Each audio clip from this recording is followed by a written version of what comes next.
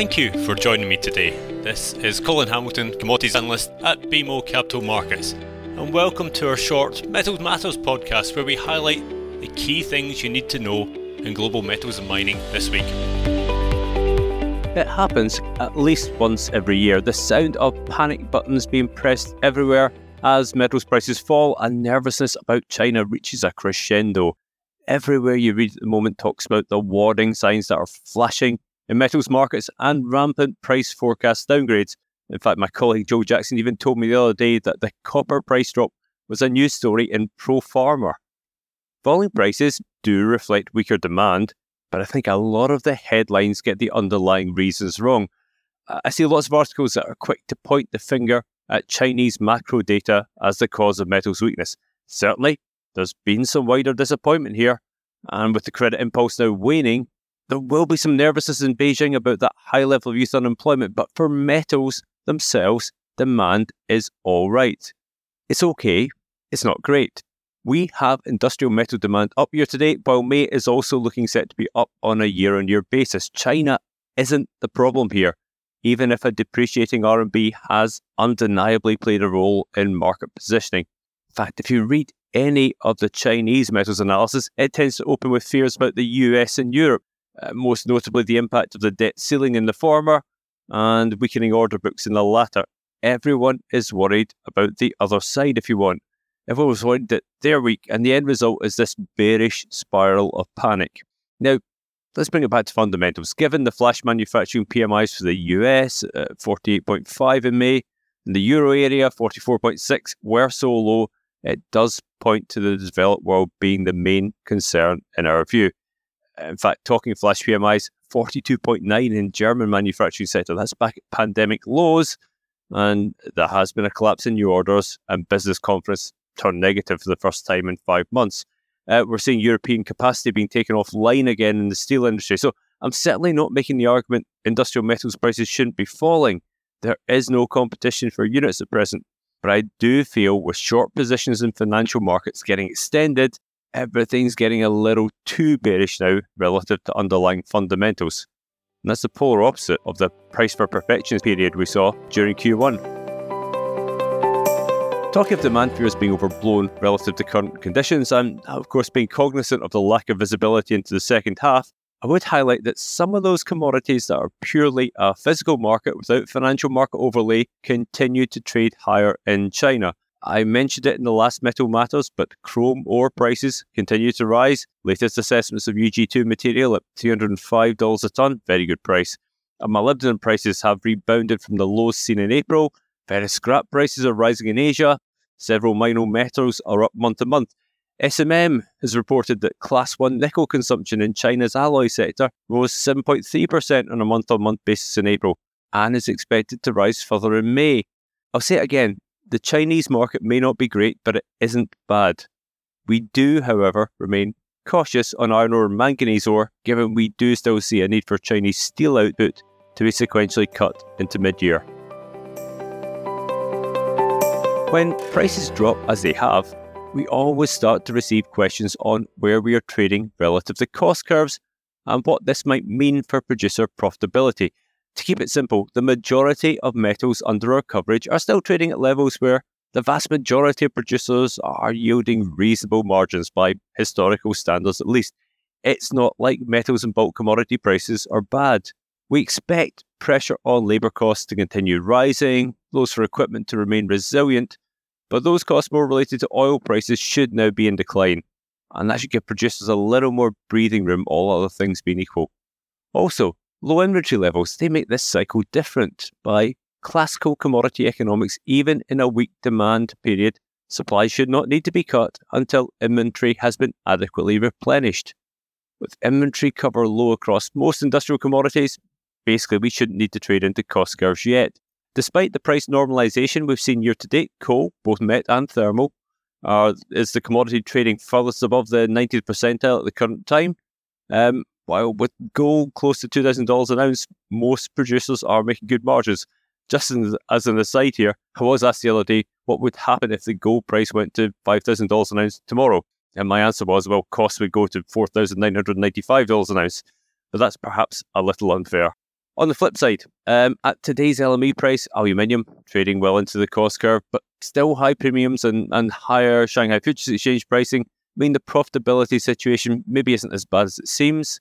LME nickel, though, that is trading above the cost curve, but NPI prices are much lower, so the actual industry profitability is worse. And in terms of zinc, it's now flirting with the cost curve despite the low inventories we see. I mentioned iron ore and manganese ore before. Well, they are now trading at levels that will push marginal supply offline. Just one more point on costs, on the RMB impact. Well, given the RMB has now depreciated to above 7 to the USD for the first time since late 2022, we've got Chinese purchasers, typically the marginal buyers of commodities in global markets. So a weaker RMB leaves them less US dollar purchasing power. And for many markets, Chinese producers are at the top end of the cost curve. And of course, their costs will also now be lower in US dollar terms. So depreciating RMB does bring down that marginal cost support in many of these metals and bulk commodity markets. Now, I'd like to take some of the points discussed previously and put the all-important copper market in this context. What a flip we've had in copper sentiment. It's gone from the doyen to the drama queen of metals markets in very short order, with prices falling below $8,000 per tonne. Oh, shock. Just to point out, if you'd offered copper producers $8,000 a tonne 3 to 4 years ago, they would have bitten your hand off. But what do we have? In this market, with low prevailing inventory, the price nadir is set not by costs, but by Chinese purchasers, either strategic buyers or standard end users. And to the point we've made before, underlying demand in China isn't bad. The average operating rate of key copper cathode rod producers jumped 4% week on week last week to 80%. That's the highest we've seen in a while. Wire and cable manufacturers have stable orders, improvement from the automotive, energy storage and wind power sectors, but albeit with real estate and civil engineering a bit weaker. Keep an eye now on the cathode premium. It's very important in this scenario. We've started to see it edge up marginally, but we see this push to $50 to $60 per tonne above LME cash. It does suggest opportunistic Chinese buying might be getting just that bit more aggressive. What level might we see this at in terms of price? Well, based on the precedent from late last year, we expect to make occur at around $3.50 a pound, $7,700 a tonne, and that's markedly higher than in previous cycles. Just a couple more points on copper at these levels. Firstly, we may be getting near the point where copper miners themselves take strategic decisions to leave material in the ground if prices don't generate the required return for extraction, even if nominally they're profitable. This is one way the mining industry has changed in recent times. And in addition, with the copper forward curve in reasonable contango and de minimis LME cancelled warrants, we may see some opportunistic financing deals, particularly if you can do so in regions less exposed to rising interest rates. I'd highlight Japan and Korea. In the last Metal Matters, I promised you some feedback from the conferences held in London and Mid-Bay, so here goes. We'll start with London Platinum Week, which saw the usual market presentations from industry consultants, associations and companies involved in the PGM market. With the exception of Johnson Matthey's expectation of a modest rhodium surplus this year, all forecasts presented pointed deficits across platinum, palladium, rhodium in 2023. Indeed, Metals Focus forecasts a record platinum deficit this year, helped by the strongest industrial demand on record and some supply challenges. And these supply challenges were certainly to the fore in discussions. Particular ongoing power supply issues in South Africa were highlighted as the greatest risk to forecast this year. The hydrogen economy was to the fore, though perhaps a little less dominant in discussions than in the past few years, while those discussions on palladium substitution have morphed somewhat into discussions on thrifting. One area where there was a little bit of disagreement was iridium, a relatively small PGM market where industry consultants have previously stated its inelastic supply could act as a bottleneck on proton exchange membrane electrolyzer growth needed for the scale-up of green hydrogen production. Catalyst manufacturers, though, they were pretty confident that a combination of thrifting and recycling will be sufficient to ensure there is adequate iridium to satiate demand. Moving on to conference number 2, the World Aluminium Conference. Now, I do like the aluminium market, but sometimes its conferences are like stepping back 20 years in time. A clash with LME Asia didn't help here, but there was a noticeable lack of East Asian participants there. And in the discussions on aluminium versus competing materials, it was all about replacing steel and body panels. I did a couple of summers at university working in a research lab of an aluminium company working on replacing steel in body panels, and sadly, that wasn't yesterday.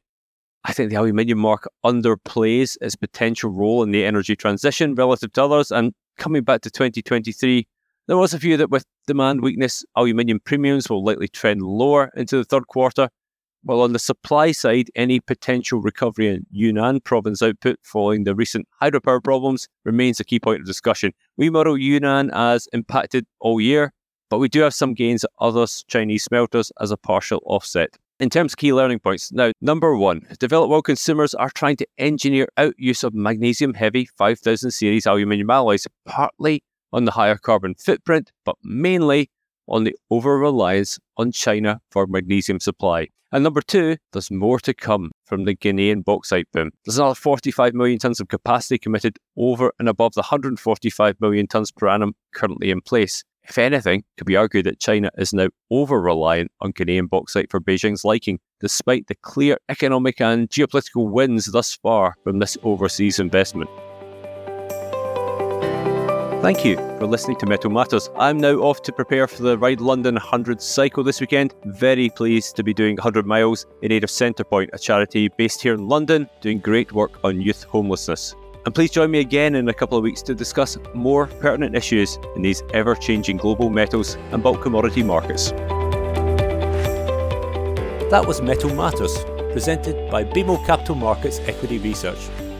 You can subscribe to Metal Matters on Apple Podcasts and other podcast providers, or visit our website at researchglobalzero.bmocapitalmarkets.com to listen to more episodes, including our other podcast series, BMO Equity Research in Tune. If you have feedback or suggestions for upcoming podcasts, please do share it with me at colin.hamilton@bmo.com.